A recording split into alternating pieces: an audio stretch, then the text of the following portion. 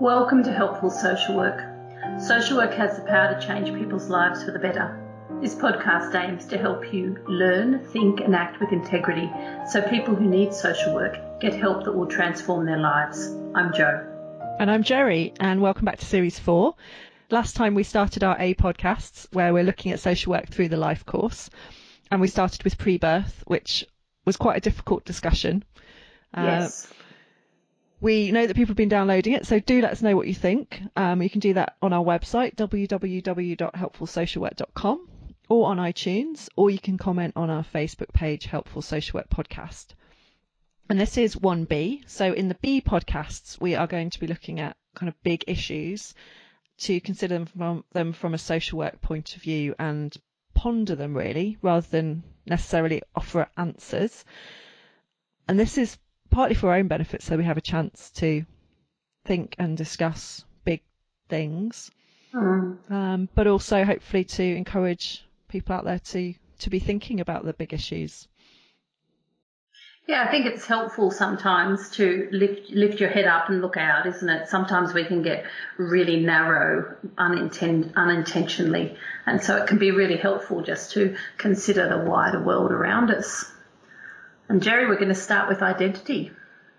Yes, just because it's a huge place to start, I suppose. Yes. But we'll start with the definition, because that always gives me at least a little place to stand, a little bit of firm ground to stand on. So the definition, and there's loads of different things that come into identity, being a certain person or thing, how you're recognised or known, so the kind of characteristics you have, the way that an individual or group feel about having a particular kind of entity. It comes into the idea of being the same as something else, so you can identify something as of the same kind as something else. It can be about how you're identified, so something like an identification number that proves your identity. We have identity cards, and also it's used in mathematics, but I didn't really understand that bit of the definition, so I'm going to leave that bit alone.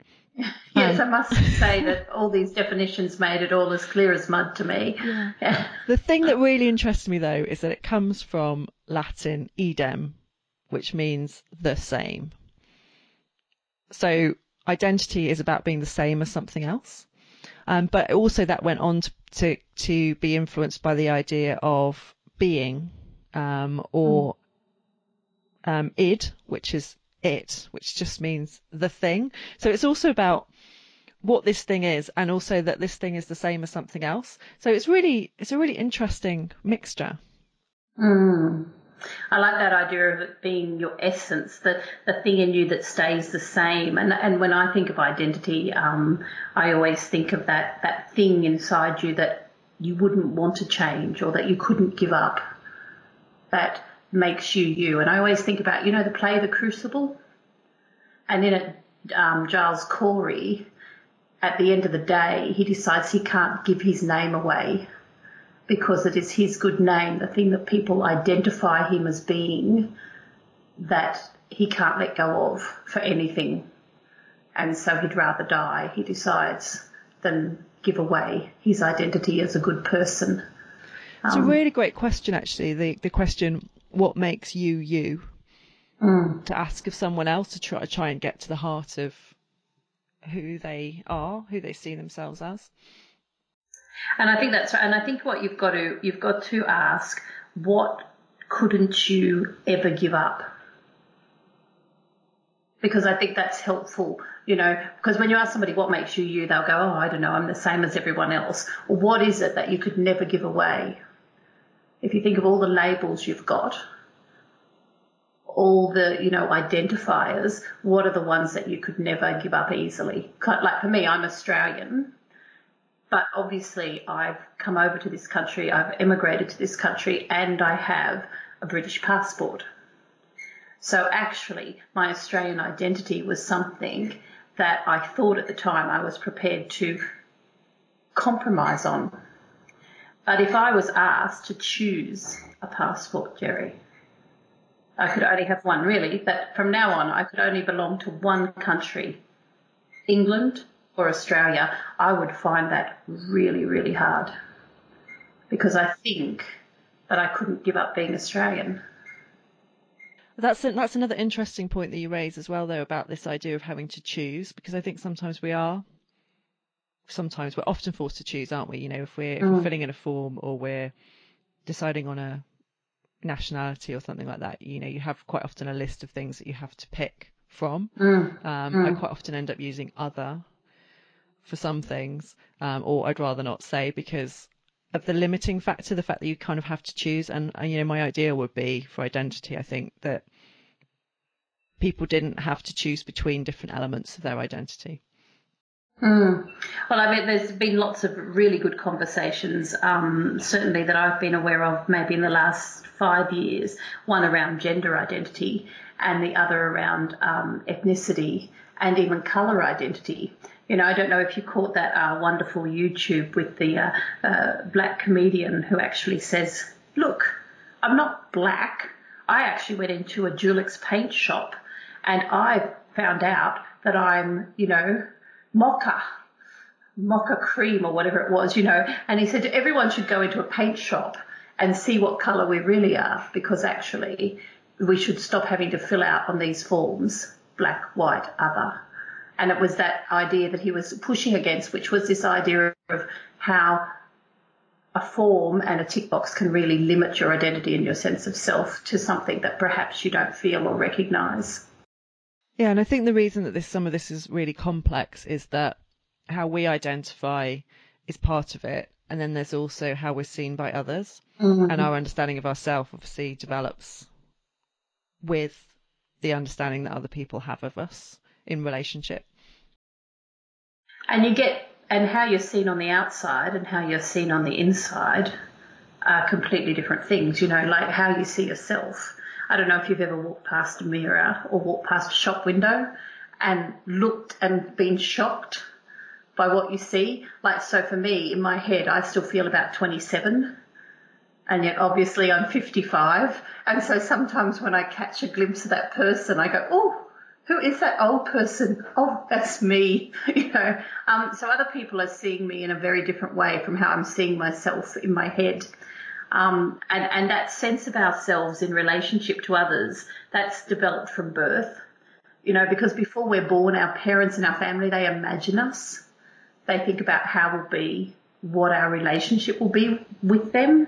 And that imaging takes a form of preparing for the birth. You choose names, you choose people to be involved, you choose, you know, you decorate nurseries, you do all this kind of stuff. And all of this is preparing your identity in a way.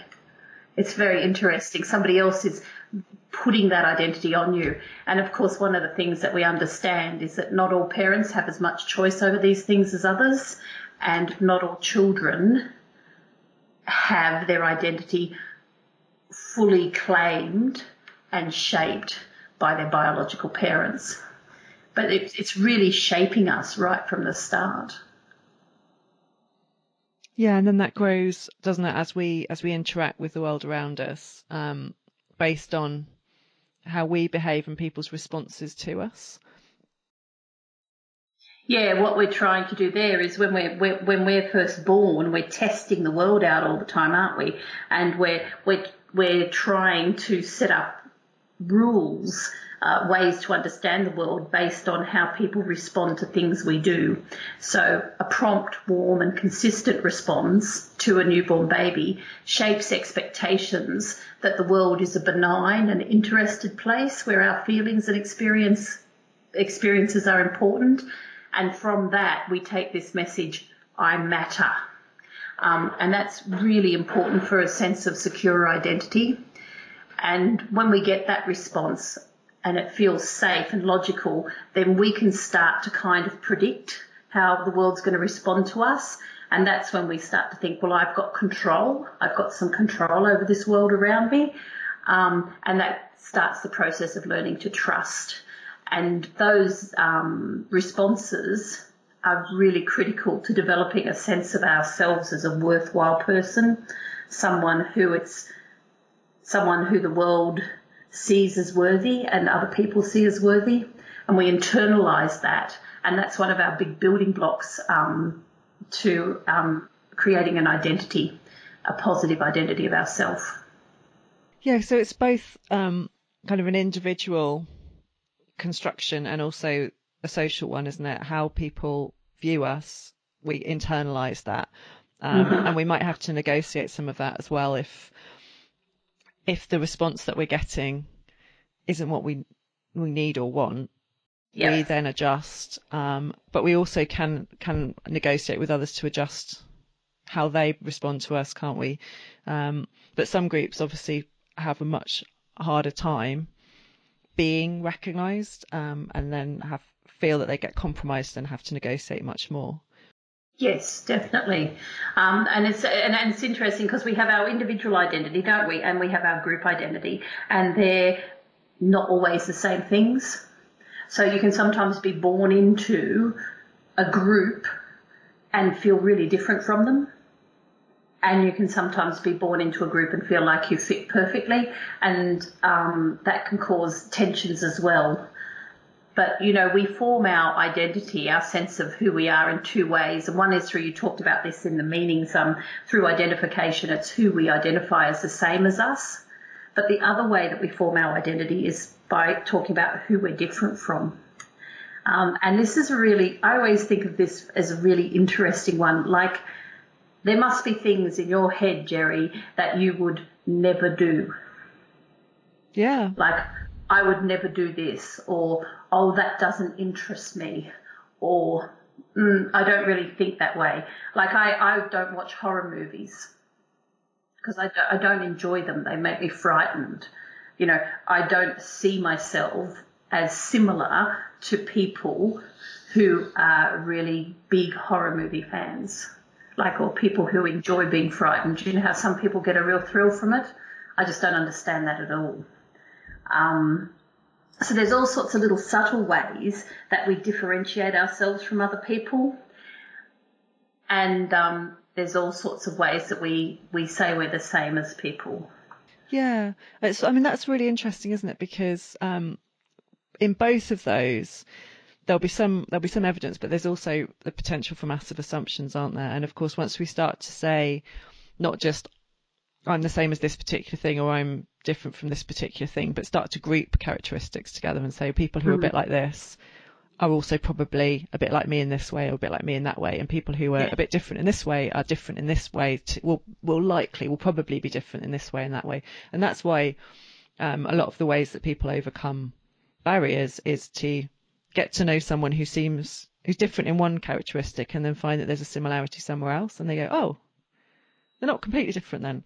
And this also makes me think about identity politics. So when people start to form sort of exclusive politics in the sense of people working together in groups, but also in the sense of it can then become very political, that you start to identify really strongly on one particular characteristic. And that can be really helpful for raising issues about rights or inclusion, but it also can be about it can cause division, can't it? Absolutely. Well, and we would think about that as overvalued identification, where too much emphasis is placed on the need for everyone to be the same. And that can really result in powerful groups and individuals discriminating and dominating less powerful groups and individuals.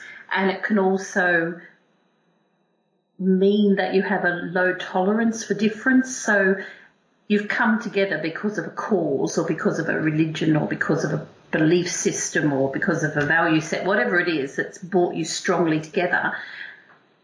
But there'll also be differences in your identity, and some groups find it harder than other groups to tolerate any difference, and that can become quite destructive. In social work, what we're looking for is a way to support individuals and groups to find a balance where their sense of self and identity is validated and valued by the groups that they dwell in, so that they both feel they belong. Because one of the other risks is if you feel too individual, if you feel too different from everybody, then it's very hard to develop pro-social motivation.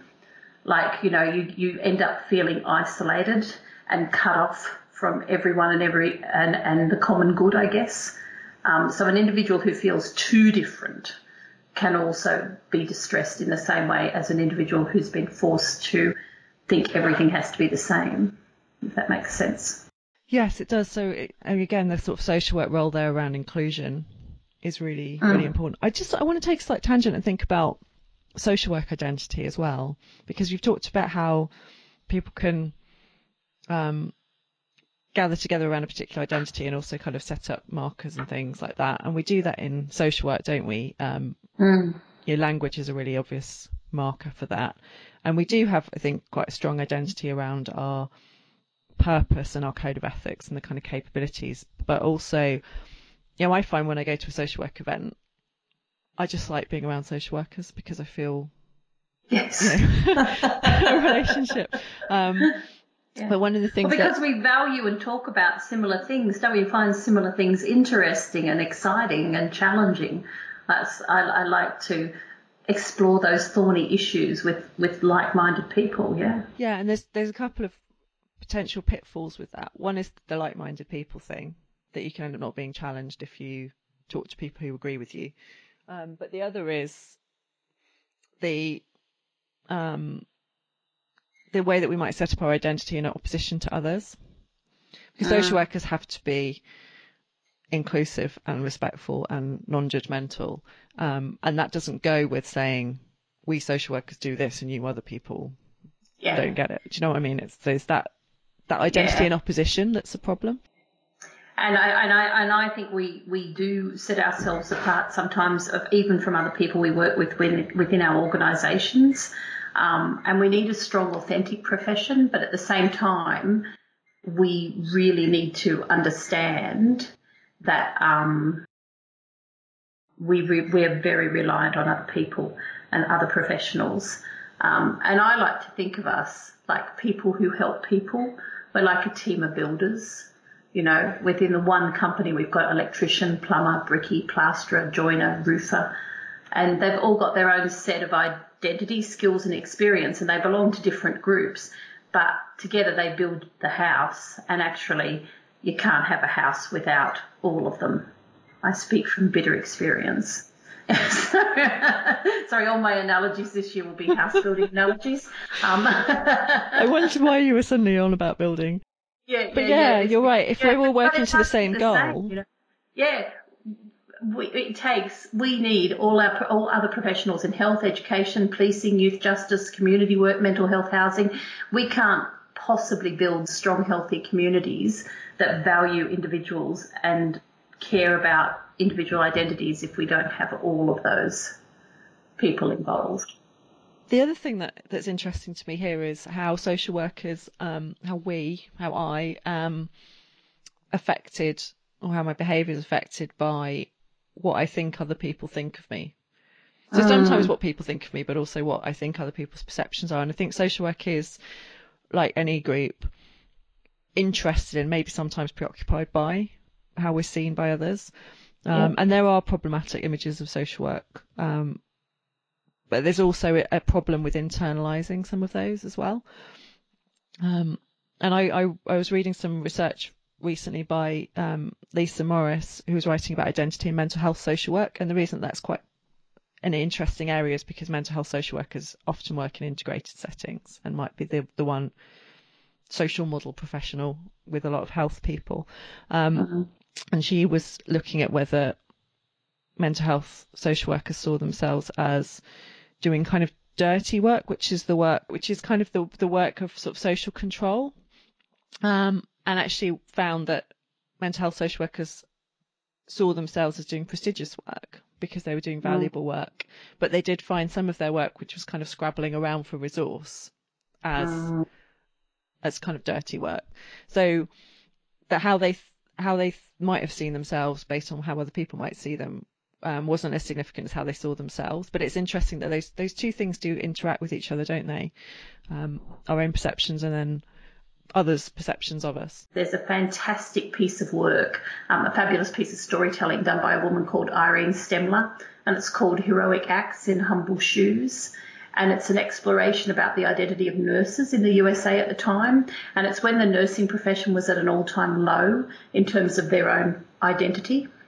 And she took their stories and their shoes, and she made a travelling exhibition that showcased the compassionate, dedicated identity of the nurses, and started a really spirited discussion about the future of nursing and nurses' identity. It offered them a way to reshape and represent their identity.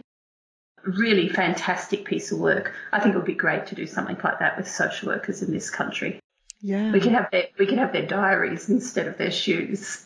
Yeah, or their lanyards. Lots of people decorate those with all kinds of statements. So yeah, we wanted to talk a bit about practice as well. The Code of Ethics says we have to uphold and promote human dignity and well-being. So that's the person's integrity as an individual, and we also need to treat people as a whole. So we have to be concerned with the whole person in context.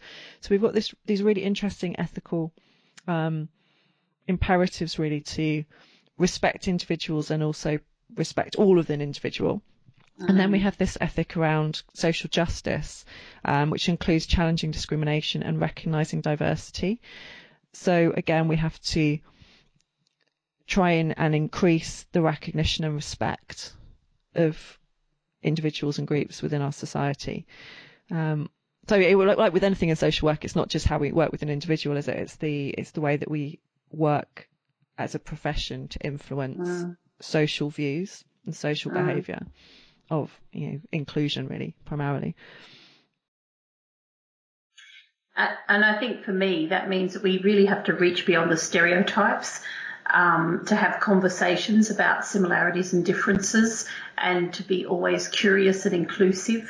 So, especially now, as younger people are coming up and they're starting to challenge the way we think about gender, they're starting to challenge the way that we view sexuality and a whole range of things, we need to continue to be curious about what that looks like from their viewpoint, rather than thinking we know what it means from ours. And so I think a lot of social work is really about trying to sit alongside people and see what they're seeing, see what their view is. Yeah. And we also that's quite a skill. Sorry, Jerry. Yeah, and we also really need to think about how inclusive our work is. So which groups are we working with? Who's overrepresented? Who's underrepresented? And also how representative is our profession of the population, but also the leadership of our profession. And that's something that I'm thinking about a lot. We've just done a inclusion, diversity and equality strategy in BASWA. And, the people who have the opportunity to, or feel able and willing to come forward and take on senior roles aren't representative of the social workforce, particularly in England, because we have a very diverse workforce in England. Although there are many places I go to where social workers are represented the more dominant group in society, and they kind of take on a role, they don't mean to, but there's like a role of improving and assimilating minority groups rather than inquiring and co-producing outcomes that are meaningful for that group and that help them maintain their values and identity. And I think that this is an ongoing challenge for us. And I mean, it certainly is for me, because personally I'm a white, kind of classically educated female. And although I'm an immigrant, which I am, I'm an other, being Australian, I still have many of the identity advantages offered to me through being white-skinned and having English as my first language, and being eligible for a British passport due to my family being English. And what really interests me about all of that is, despite all of those advantages, I sometimes feel other. I sometimes feel like I don't quite fit in here, and increasingly as I go home to Australia, that I don't quite fit in there. And just that kind of little glimpse of discomfort, can give you just that tiny bit of insight into what it must be like to be really actively marginalised or pushed aside, as some people, find themselves every day. Yeah, and the combating of that is about allying ourselves, isn't it, with people who are experiencing it, and also combating it on all levels, from the way that we personally work with people to the structural side of things, the cultural and kind of institutional barriers that people find. The other thing I wanted to talk about in terms of practice was intersectionality, which I think is a really helpful thing for social workers to be finding out more about. And a kind of useful definition of it was actually done by my supervisor, Tish Elliott, who put together a really good website with some other folk at Plymouth University, which is the Forum for Race Equality and Diversity Awareness. So it's got a whole section on intersectionality, and the way that it's defined is that intersectionality refers to how different aspects of identity are interconnected. So intersectionality sort of helps to explain how identity and experiences of discrimination that arise from who you are and how you're seen aren't examined separately from one another, or by adding up different aspects of oppression. So don't look at them separately or add them up to achieve a kind of total. You look at how the multiple dimensions combine. Theories around intersectionality came from a Black feminist scholar, Kimberly Williams Crenshaw, starting in 1989. So it's really about the interlocking power and how that impacts on people with different strands of identity. And often people who are most marginalised will have a range of elements of identity that they don't separate out, but that then kind of they're woven together and they create a particular experience of oppression. Do you think, Jerry, that sometimes we in our assessment work are a bit guilty though of stacking and adding up some of those characteristics? Yeah, I mean, I think we use characteristics as shorthand, don't we? I mean, if you just, I mean, there's a couple of good reasons for recording characteristics. One is it helps us with understanding inclusion in services, who we're actually working with, and another is that they are part of someone's identity, but they're not. But they are.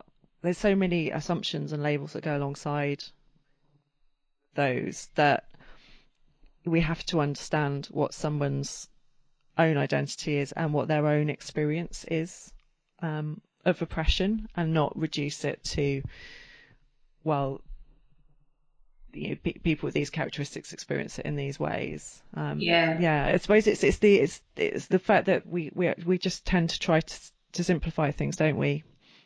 And we rely a lot on checklists and, kind of not checklists is not the right word, but how we have clusters of indicators or things like that we rely on to give us information. And if we're trying to orientate ourselves quickly into another person's life, if they have a dominant characteristic like their ethnicity or their colour or their sexuality or their class, then we tend to quickly orientate ourselves into that, don't they? Even sometimes, I mean, I know as a social worker, sometimes if people tell me to go to visit someone on a certain street in a certain town, I will have attributed certain identifiers to that visit. Does that make sense? Yeah, absolutely. And we like to categorise people. We like to categorise everything as humans, and we also like to be able to apply evidence and experience and pattern match things. I suppose the response really to this is the same as for all good social work, isn't it? It's not limiting people or labelling or assuming, and listening to them and getting to know them, and enabling them to speak up about their experience rather than to be speaking for them. But actually knowing how to describe who you are and what matters to you and how you experience the world, that can be quite hard to do sometimes, can't it? That implies that you've had the luxury and the space and time to actually think about some of those things And sometimes I think for some of us, we've been too busy living or surviving or responding or reacting. And sometimes I also wonder sometimes whether we even think we have choices in who we are. And we may or whether we think who we are is defined by the situations we've been born into. And we may also not know much of our own story. I think so. That's the extra element, or the more important element, actually, because I was thinking about getting to know people, but actually it's really about helping people to get to know themselves. Yes. Yeah, I think that's exactly right. And that's why things like life story work, which is something we use in children's services a lot, is a really great tool. But the other element we have to be really aware of is the identity that we bring into the situation, not just in terms of how we perceive people and how we behave towards people, but also what they might expect, what their other-mindedness about us is. So when they see me, what will that, how will they perceive me, and what will they maybe expect of me, and trying to kind of be really transparent and open about how our identities interact with one another. Yes. And that's a lot to be mindful of. And I think because we always struggle with identity, certainly it's one of the things that I'm always told that, social workers aren't writing enough about identity and da-da-da. And they've got these little boxes where they can tick all the characteristics that make up someone's identity. And that's not very helpful at all, really, because it's, as you say, it's a story. It's a story of the sum total of your characteristics and your experiences and your responses, and the responses of others. And all of those things culminate together to make up your identity, who you are and why you respond the way you do. And the minute you define it, you limit it. And also the minute you've expressed it, it's out of date because it's also evolving. Exactly. And you keep evolving until the day you die, actually. So it's interesting when we go back to some of those meanings and definitions you read out at the beginning, and the fact that, identity came from this idea of the same. But actually, your identity is very fluid, isn't it? Yeah, it is. And I think the final thing we need to do, as well as sort of seeking support ourselves, is be really supportive of colleagues, because social work is a place where identity really matters. And some people's, all of us at some point, and some people more than others, will experience challenges or stresses on our identity. And I think we just need to be really aware of that as well, don't we? How we support each other in this work. So there's a couple of reflective questions to finish up with. So the first is thinking about our own identity, thinking about who's the same, or who do we perceive as the same, and who do we perceive as different. And then thinking about different experiences that we have, or that others, people that we work with, have, how those different experiences and experiences of different elements of our identity intersect with one another, and what impact is there from how those come together.